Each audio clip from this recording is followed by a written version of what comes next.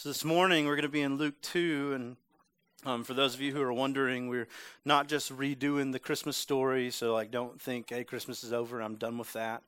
Some of you guys are Christmas all year people, so you wouldn't care, right? Just Christmas every day, and we could tell this story for the next 52 weeks, and you'd be like, man, I'm ready for Christmas, and I'm not that guy. I love Christmas. I'm not quite ready for it to go, but I don't think I can do the whole year thing. But anyway, we're not going to redo the Christmas story today. We're actually going to blow past that and talk about this amazing encounter that happens in Luke 2, just a few days after the birth of Jesus. So if you have your Bible, we're in Luke 2.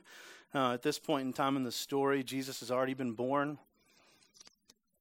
The shepherds have already come. The angels have done their thing out in the field, and we're past that. Actually, we are somewhere around 40 days past that. We see in verse 21, it says, when the 8 days were completed for his circumcision, he was named Jesus. So we're now 8 days after the birth of Jesus. Jesus is taken to the temple and he's circumcised, and he's named Jesus like the angel had said, just like it says to do in Leviticus 12. So we've got some good parents already following the law and trying to teach this child who is God to follow God. That gets complicated. But it says in 22, and when the days of their purification, according to the law of Moses, were finished, they brought him up to Jerusalem and presented him to the Lord. Now, this is also in Leviticus 12 and somewhere in Exodus. After you have a child, there's a period of 33 days after the 8 days, right, that you have to be purified. You have to kind of wait it out. That's if it's a male child. If it's a female child, you got 2 weeks, not 7 days or 8 days, but 2 weeks, and then 66 days, I think is what it is, or something like that. You can look it up, Leviticus 12, if you're into some reading later on today. For the parents to go through, or the mother to go through this purification process, and then after that process is over, they take Jesus to the temple and they present Jesus to the Lord, just like it says to do, I think, in Exodus. And as they're there, they have to bring a sin offering, and the sin offering is for this purification. And it says that, just as is written in the law of the Lord, every firstborn male will be dedicated to the Lord, 24, and to offer a sacrifice according to what is stated in the law of the Lord. A pair of turtle doves or 2 young pigeons. Now, this is actually a poor people's offering. If you were somebody that had the means and the wealth, you would offer a bigger animal. But if you didn't have very much money, God made provision for that, and you could bring in these turtle doves or these pigeons. So we see that about 40 days now after the birth of Jesus, Mary and Joseph are taking Jesus up to the temple to present a sin offering. I love that, right? We're 40 days into the birth of Jesus. They bring Jesus to present him to the Lord, and as they're coming, they're bringing the sin offering. What they don't realize is the sin offering is not the turtle doves, but the sin offering is actually the Son of God. So just 40 days in, God's already doing some amazing things kind of in the life and the story of Jesus, and they bring in this pair of turtle doves, and they're going to do a sin offering, and they're bringing Jesus to present him to the Lord, and that's kind of where we're going to enter into the story today, about 40 days after the birth of Jesus, in verse 25. It says, there was a man in Jerusalem. Now, Jerusalem's the capital city of Israel. It's the center of all religious activity and in the Jewish lifestyle. The temple's there, this big kind of house of God that had been built and rebuilt a few times. And in that temple, there dwelt an ark, and on top of that ark was the presence of God. It was kind of an amazing thing. And there was a man in Jerusalem whose name was Simeon. Now, it says a little bit of stuff about Simeon. We don't get a lot of stuff. We don't know Simeon's job. We don't know Simeon's age. We don't know if he had a beard or didn't have a beard. We don't know if he had hair or didn't have a hair. We have no idea. All we know is that there's a man named Simeon, and it starts to tell us about the character of Simeon. And it says, that this man was a righteous and devout man looking forward to Israel's consolation. Simeon was a man of character. He was a man that was righteous. If you're wondering about what righteousness is, I think I have the definition back there. Righteousness is coming. Maybe. We got it? There we go. Righteous is a person of morally right or justifiable, someone who is virtuous. So he's a man who's morally right or justifiable. It says he's also a devout man. We have devout back there. Coming to a screen near you. There it is. Devout. is having or showing deep religious feeling or commitment, or second part, totally committed to a cause or a belief. So we see that Simeon is a man living in Jerusalem. That's pretty normal probably. There's several men probably living in Jerusalem. Maybe even some of them have the name Simeon. But Simeon was a man who was righteous and devout. Now you would think Israel, capital city of God, right? The most religious place on the planet, filled with the most religious people on the planet. That maybe would be pretty common for everybody. And maybe there were people there that were righteous, morally right and good. And there certainly were people there that were devout, committed to a religious activity or an idea. But it says that he's a man that's looking forward to the consolation of Israel. Now, what is consolation of Israel? Well, consolation, definition, is comfort received by a person after a loss or disappointment. It's comfort, not like consolation prize, like sorry didn't win, right? But it's this idea of the comfort of Israel. And what is the comfort of Israel? The comfort of Israel, this comfort it's talking about, is Simeon is a man who's looking forward to God's Messiah. He's a man who takes what God says and believes on what God says to the point where God said there'd be a Savior, a Messiah, and I believe there's going to be one.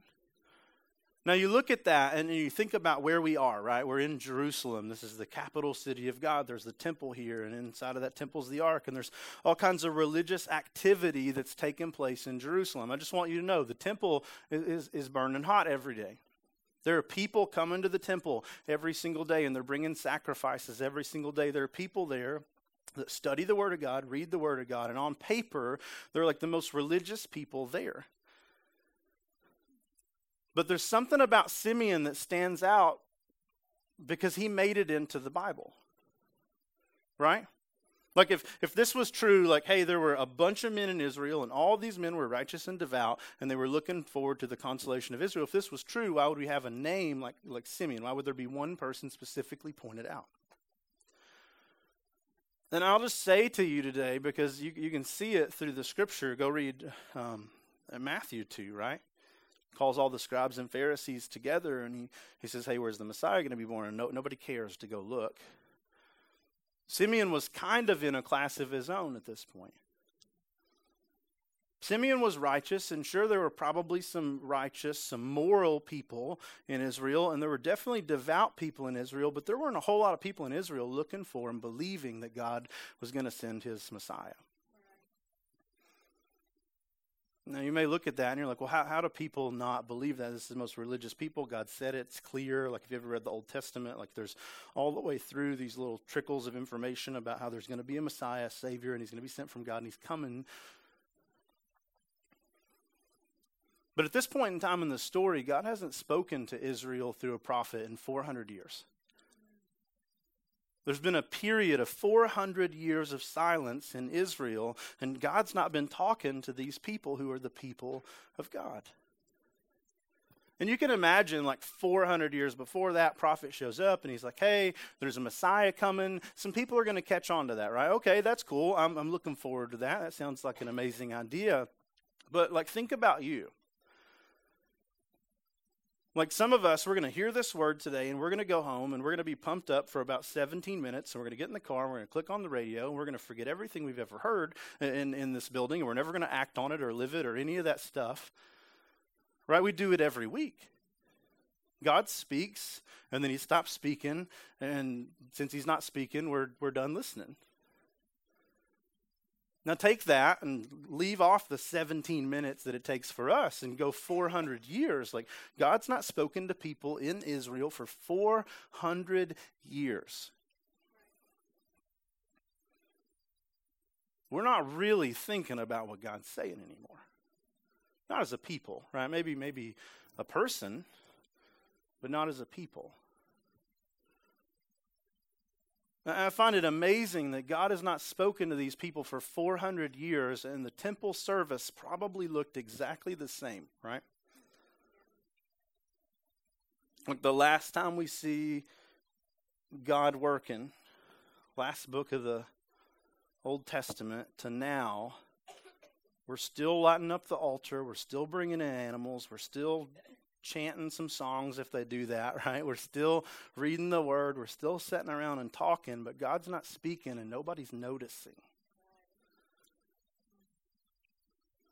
Because everything continues as normal. Could I just say, it's possible today, and maybe we should think about this for a moment. It's possible today for church to exist the same way it exists every single week, yet God not show up. It's possible that we can make our identity this religious thing and leave God completely out of it. What's your evidence for that? Do you know that the Jewish people still practice their religion today? Not all of them, but as a whole, there's a lot of Jews out there that are practicing their religion.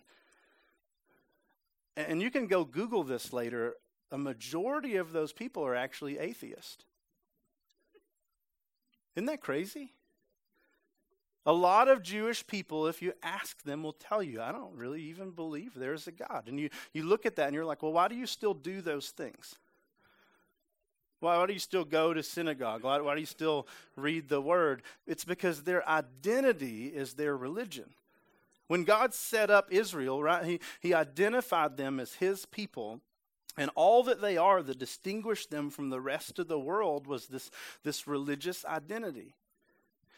And today, there are believing Jews who believe there's a God. I'm not saying there are not. I'm just saying that inside of that same mix, inside of that same room, sitting there singing the same songs and hearing the same word, there are people that believe in them. There is no God, but I still go through the motions.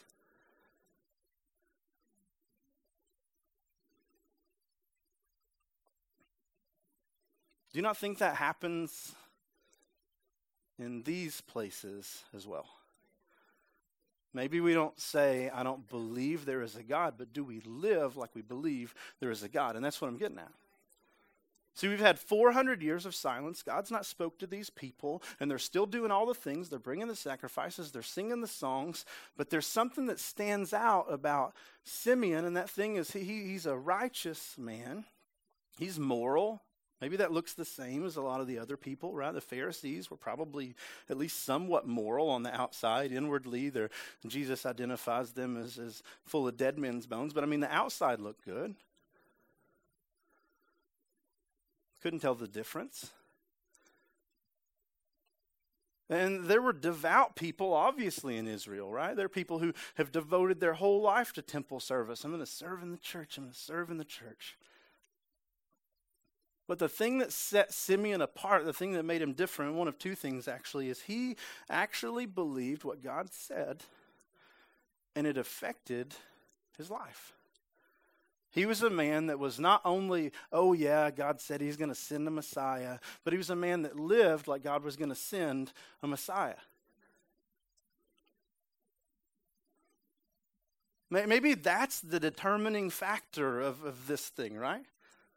Like, we can amen this all we want to. Hey, there's a Bible, and I believe the Bible, and this is God's word, and front to back. I've never read it, but I believe all of it. How do you know you've never read it? And even at that, right? Like, I believe it, but I can't act on it because I don't know anything it says. Maybe, what if that's the determining factor? Is God has said it, therefore I believe it. What is that word? What is it? Is that faith? See, faith is not like amen, right? Like, hey, I came to church, amen. Hey, I sang the songs, amen. Hey, I listened to some guy talk and I agree with it. I'm never going to do any of it, but I agree with it. That's not faith. That's religion. And religion can exist without God.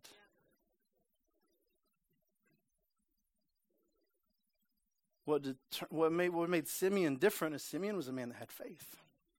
He's a man that heard what God said and took it as fact, and then it affected his life. Bingo. Is a light bulb on for anybody but me, right? Is there like a thing that's working in us other than me today? Hey, here is real faith. I've heard what God says, and yes, I agree with it, but then it affects the way I live. And in a world full of religious people, and in the very capital city of God, where everybody should be doing this and looking like this and living like this, God found one man named Simeon. I wonder today if he pulled the roof off, right? Looking down. How many of us would make it onto a page? Hey, I looked in the church today, and there was a man or a woman who had faith. Would that be us? It's like a real question today. It's some tension today, right? Like that's reality today, because what faith is what we see Simeon having, a man who believes what God says, takes it as fact, agrees with it, but then it affects the way he lives. And it says that Simeon was a righteous and devout man who looked forward to the consolation of Israel. I believe God's sending a Messiah, and I'm going to see it. There was another distinguishing factor in Simeon. It says, and the Holy Spirit was on him.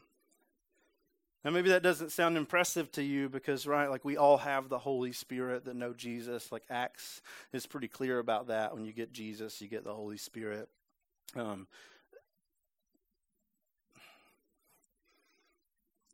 have some tension with that too, because for so many of us, when I say Holy Spirit, you have no idea what we're talking about. And if we all have the Holy Spirit that knows Jesus and you've never experienced the Holy Spirit, then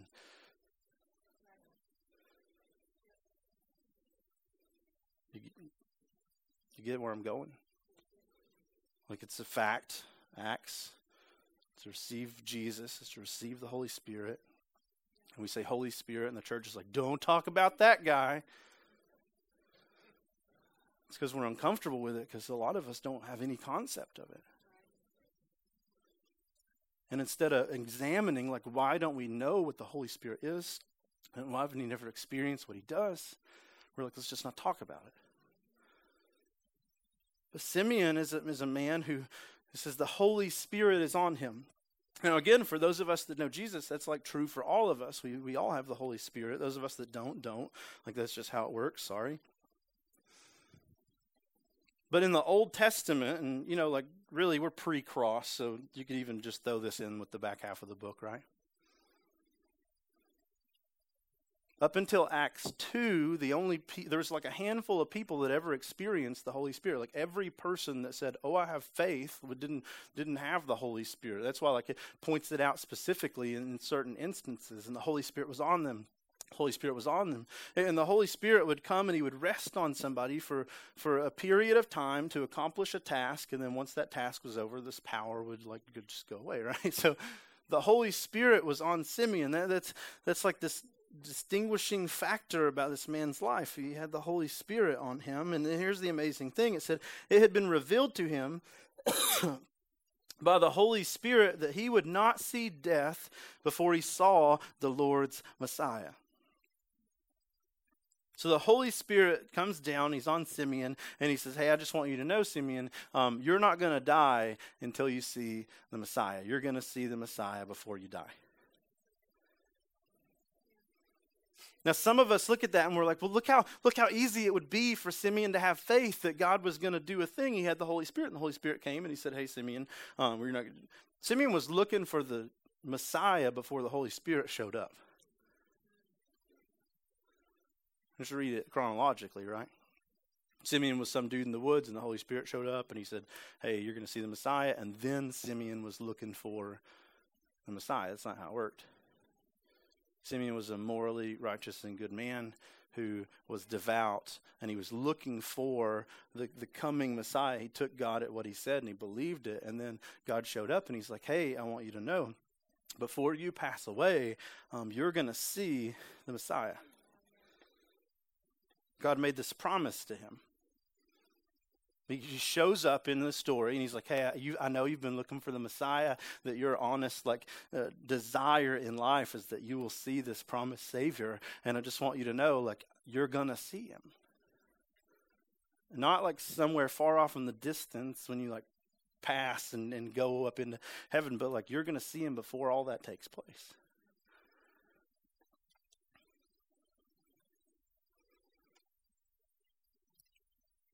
Now, here's the cool thing is it doesn't give a date here, right? We have no idea when this promise was made.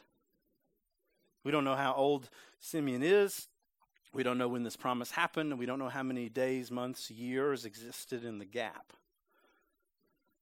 But what I do know is faith is kind of forged in the gap.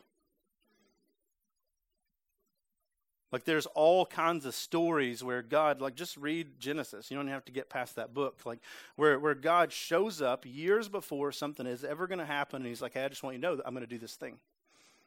You may have to wait 30 years or 40 years or 60 years or 100 years, right? Imagine Noah building a boat for however many years he was building a boat. But in all these instances, God said a thing, and then there was a period of time, and then God did a thing. And faith happens in the gap.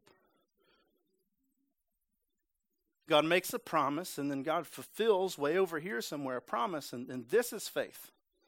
Faith is not here. God makes a promise.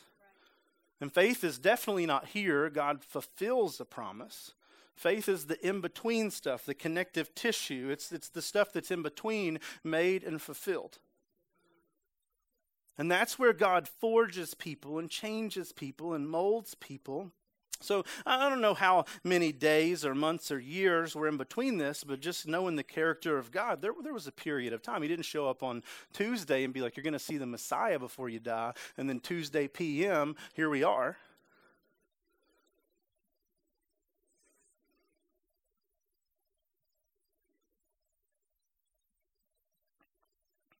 But faith is just that, isn't it? God said it, and I believe it. And someday I will see it.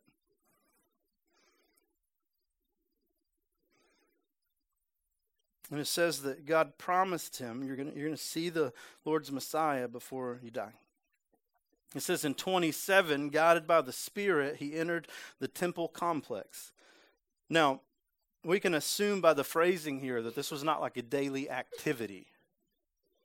Simeon wasn't like, you know what, I'm going to go to the temple every single day between the time God makes this promise and God fulfills this promise because I'm trying to make God's promise happen. That's not what's happening here. I'm sure there were trips to the temple, and if you were a logical person and you're like, God's sending a Messiah, you would maybe think that you'd possibly run into him in the temple, right? Because that's where God does the thing.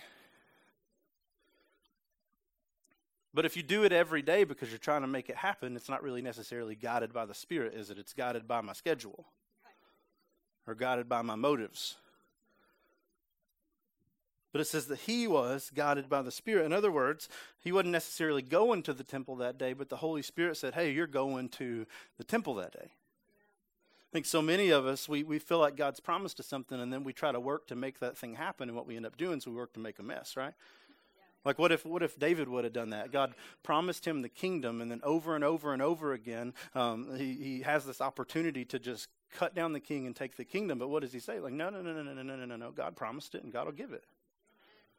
I don't have to place my hand against somebody else to get the promise God has given me. If God's given me the promise, then God can do all the work. Because that's what faith is, right? Faith is not, I'm going to reach out and snag it out of somebody else's hand. Faith is God has said it, and I believe it, so I will wait. So we see Simeon here is doing whatever Simeon does. We don't know anything about Simeon other than his character. And the Holy Spirit says, hey, let's go to the temple. That's amazing because what we're about to see is God put him in the right spot at the right time because that's how God does things. What if he wouldn't have went to the temple that day? What if he would have come 4 hours later? It's just not how it works. See, if we trust God, we trust God to put us in the right place at the right time. I don't have to go reach out and take anything God will put me where I'm supposed to be. I'm not going to miss what God has for me because that's what God has promised. It says, guided by the Spirit, he entered the temple complex. And it says, when the parents brought in the child, Jesus, to perform for him what was customary under the law, they didn't know they were meeting Simeon. God had all this lined up, right? We've been waiting 40 days here. Couldn't God have just showed up in the field like he did to the shepherds? Hey, go down to Bethlehem.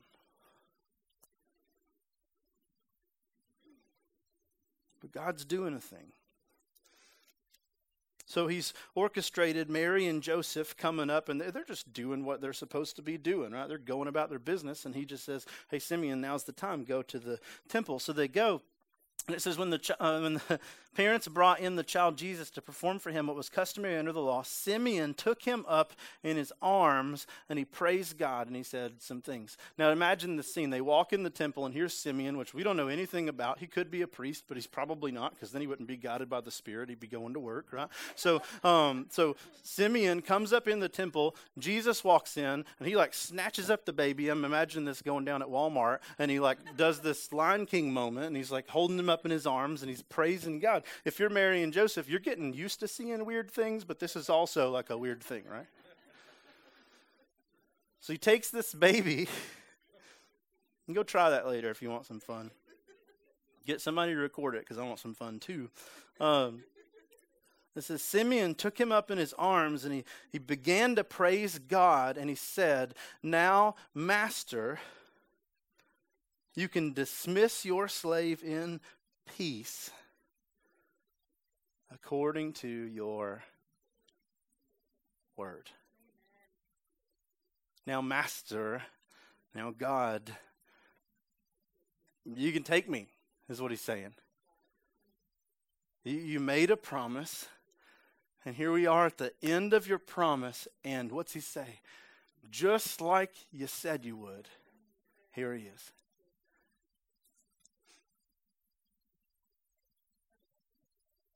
Can you imagine this moment? How many babies walked into the temple to be dedicated to the Lord? Every baby in Israel, it's a command. All the boys, right, had to come in and be dedicated to the Lord. He'd seen babies, I don't know how many people there are in Israel at this point in time, but there are probably a lot of people. He'd seen babies come in and out of this temple over and over and over again. And I would bet you money, if he knew the details of the Messiah, he still wouldn't be thinking, it's going to be a baby. It's going to be a baby. When he walks up in here, 40-day-old baby, that's what I'm looking for. So any 40-day-old baby will do. I don't think that's what he was thinking when he's the Savior of the world is coming.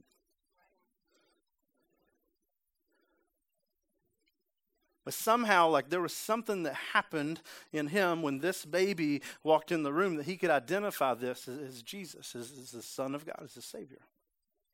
And he, I'm sure, at 40 days old, didn't know the details of what Christ was going to go through. I don't know how much the Holy Spirit had revealed to him, but I don't know that he knew, hey, we're going to grow up 33 and a half years. And we're going to die on a cross. I don't know that he knew that. He probably knew a little more than some people because the Holy Spirit was there. He probably knew there was this Savior who's coming to do a different work than set up a kingdom, because in the next couple verses he doesn't really say anything about a kingdom. But I'm sure he wasn't hey God, I'm gonna need your whole plan right now. He didn't need the whole plan, he just needed the promise. He didn't need the day-to-day, blow-by-blow of the next 33 and a half years of Jesus' life. He just needed, you said this was the Savior. So this 40-day-old baby is the Savior. And I'm going to praise you for it. So he takes this baby up in his arms and he lifts him up to God, and he says, hey, God, I can go in peace now because I've seen him. And it just, I can't help but think back, just a couple verses. What do the angels sing?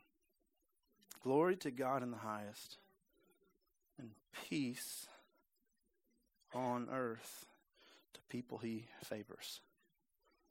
And 40 days in, here's this baby bringing peace between man and God, God and man. I can go in peace now. I've seen the Savior. I can leave this place. I've done everything I need to do. I've seen the Savior. I don't need 20 more years or 20 more days. I've seen the Savior. I don't need another moment on this place, God. You can take me out right now in the temple. I've seen the Savior. This is what he's saying to God. And I wonder, right? Do we have that kind of peace? And if we don't, do we have that kind of faith in the promise of God?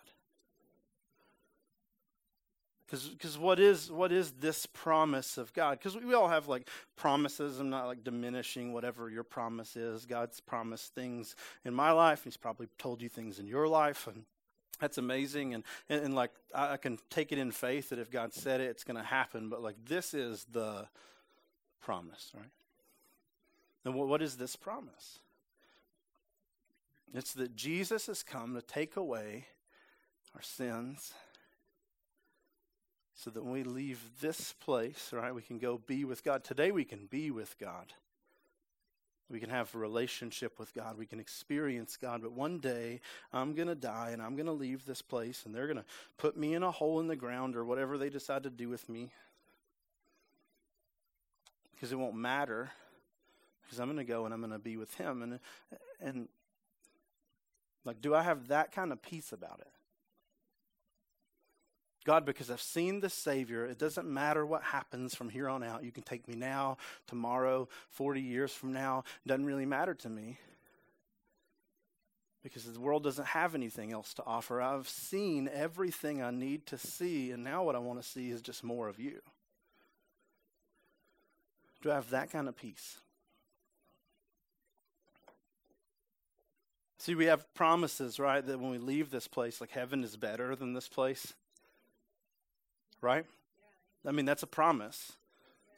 We can take faith in it because God says it.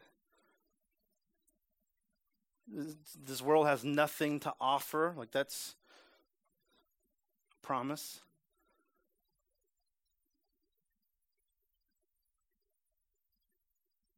We see people write things like, to live is Christ, to die is gain. If I'm going to be here, I'm going to be him to whoever I come in contact with. But man, I desire kind of to leave and to be with him.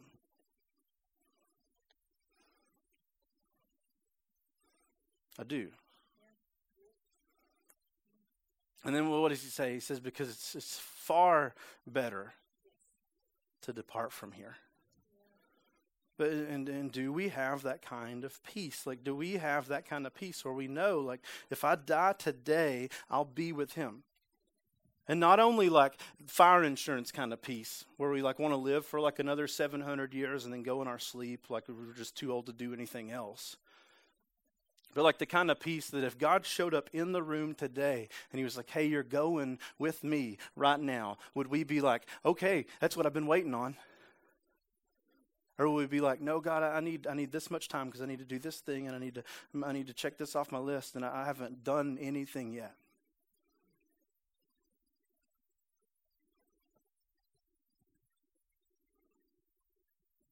I don't want to go right now. Well, what's that? It's like a song, right? Everybody wants to go to heaven, but they don't want to go right now. Or I think it's like a country song. I want to go to heaven, but I don't want to go tonight. That's the words.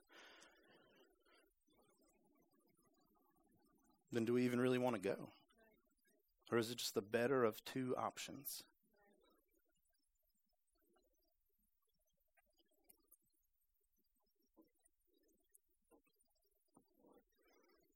So just maybe that's the question today is like, do we have that kind of peace? Are we living in that kind of peace? Where like no matter what happens today, my ultimate goal is not to protect my life, it's just to lean toward eternity. My goal is not to make it another day here, but to pour everything into the fact that I'm going there. Do we have that kind of peace? Because let me just be honest with you. Like we've read so many stories the past few weeks about how there's a coming Messiah, and for these people that's this coming Savior, like as a baby to be born, to go and to die on a cross. But we also have today a coming Messiah. I know it's like not popular, it's crazy talk. But I really believe the same God who stepped down into a cradle and was like born onto this planet lived 33 and a half years, and at the end of that 33 and a half years, he died on a cross, he was buried, and he come up out of the grave fully alive, and then ascended into heaven, and now sits at the right hand of the Father. I believe that same God is one day going to step down into this place. Like, I believe that. I believe that it says like there's going to be this moment where he steps out and he calls us up that know him. Like, I believe that, and I want to go in that, and I'm ready for that. Like, wouldn't that be epic today if God was like, boop-a-doop, and then like the roof just pulled off and we saw him? Like, just to fly up out of this place. Like, I was in a plane yesterday, so that was kind of amazing, looking down on all these little lights, all these little specks. As I looked out the window, I thought, God, what do you see? Like, I'm just a little bit above the earth, but you hold the earth in your hand. Like, what do you see? And I'm going to experience what he sees one day. I'm going to get to see it from his perspective. And I look forward to that. I remember praying as we take, because I'm not a good flyer. I don't know about you. It's kind of weird. It's like a death missile, just, and then you just hope that it lands on the wheels and not its face. Like, that's kind of a plane to me. And then, by the way, it's dumb you have to put a seatbelt on a plane. Like, if you fall out of the sky, the seatbelt is not going to do much for you. But you get what I'm saying. But like, I remember praying before I got on there, God, keep us safe, but if you don't, I'll see you soon.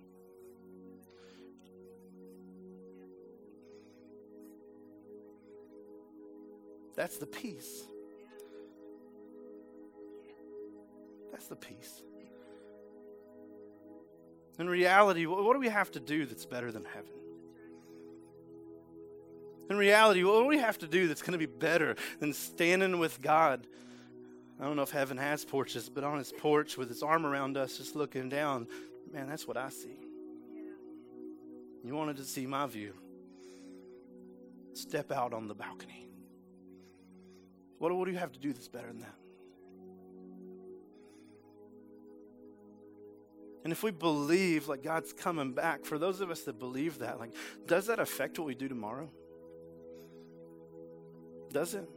Because if it doesn't, it's not faith. God says, I'm coming back, and everybody that doesn't know me, they're going to be separated from me for all eternity. If we don't live like that's true, like, is that even faith? Are we that people, is what I'm saying? That we can go through the motions whether God shows up or not. We can read the Bible, we can sing the songs, we can sit in the chairs, and it doesn't matter if God speaks because we're not going to hear it for very long anyway. Are we the people that say, God, I've seen your word, and I believe your word, and it affects my life? That's faith. Coming to church, that's not faith. Lost people come to church every week. Some of you know that intimately. It's just true.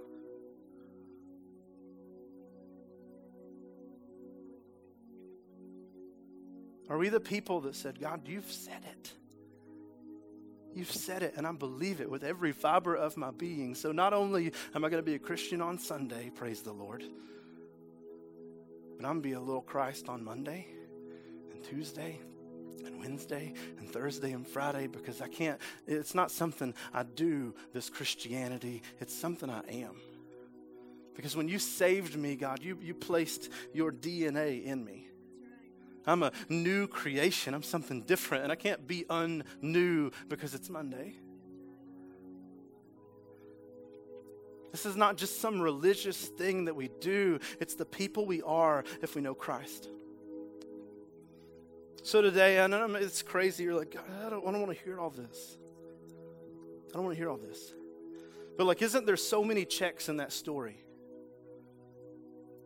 I read the word and I agree, and I never live it. Lost. I don't even know what people are talking about when they say Holy Spirit. Lost. And I don't have peace that when I leave this planet, I'm really going to see God. Lost. Let me just say to you today, you don't have to stay that way. Jesus really did come. The star breather stepped down and he became the sin bearer. So we wouldn't have to just be religious people, but so we could be a new creation. Jesus Christ really did step down onto this planet. And before he left, there was this promise. What did he say? I'm going away, but there's a comforter. There's a new consolation that's coming. I'm going to put my spirit in you. It's going to live in you. The Holy Spirit isn't just going to come and rest on you and leave on Monday. The Holy Spirit is moving in, taking up residence, bringing his bags. He's moving into your life. Not so you can raise your hand when the music gets good. So you can experience and know God. Man, if you don't know the Holy Spirit, you're missing out, and God's inviting you today. And I really believe Jesus Christ stepped down, and when the angels sing that song, glory to God in the highest, he's here, and there is peace now. What he was saying is we don't have to fear death if we believe in him, if we have faith that fills in the gap. He's saved me and he's coming back. And if he doesn't come back before I leave this place, I'm going to be with him. Faith is what happens in the gap, and it should affect our life. And he's saying you can have peace today because Jesus came. You don't have to wonder and worry about what's going to happen on the way home today. Because heaven forbid if something happens, those of us that know him, we are going home. I don't have anything else to see, and I don't have anything else to do. I just want to be with him. And if you don't have that peace today, and you've never experienced that spirit today, and you're not looking and reading and living his word today, God sent a Savior for people like us. And his name is Jesus. He stepped down out of heaven, the star breather, the one who created everything. He stepped down here. He was born of a virgin. He waited in the womb 9 months. The one who spoke eternity into being. He waited in the womb for 9 months. He was birthed. And the one who placed the stars in the heaven had to learn fine motor skills. He grew 33 and a half years, and he lived a perfect life in my gap, in my place, because I couldn't do it. And at the end of that, he climbed up on a cross and he said, Brad, this is for you. Glory to God in the highest heaven. This is what it looks like for peace to step down to earth. And today we can all find that peace and that rest and that hope in a Savior named Jesus, who was buried, who laid in the ground for 3 days, and who stepped out victorious over death and hell, who didn't need an angel to come roll a stone away. He walks through walls today. He doesn't need somebody to step in and remove a barrier for you today. He doesn't need you to clean your life up today. He walks through your walls. Who ascended into heaven, who went up like we're going up one day, and who right now is sitting at the right hand of the Father, just waiting on Dad to say, go get my church. And I believe one day it's going to happen, and I hope I get to see it because I want to fly up out of here. I want to be part of that. But if not, man, I get a greater story because I'm going to come up out of a hole. And one day we're going to stand on the clouds together, and he's going to say, do you see what I see? That's possible for anybody and everybody because the Word of God says God loved the world, that's you, so much he gave Jesus so that anybody who would believe, not just say amen, but live like it, wouldn't perish, would never die, could have peace in everlasting life in him.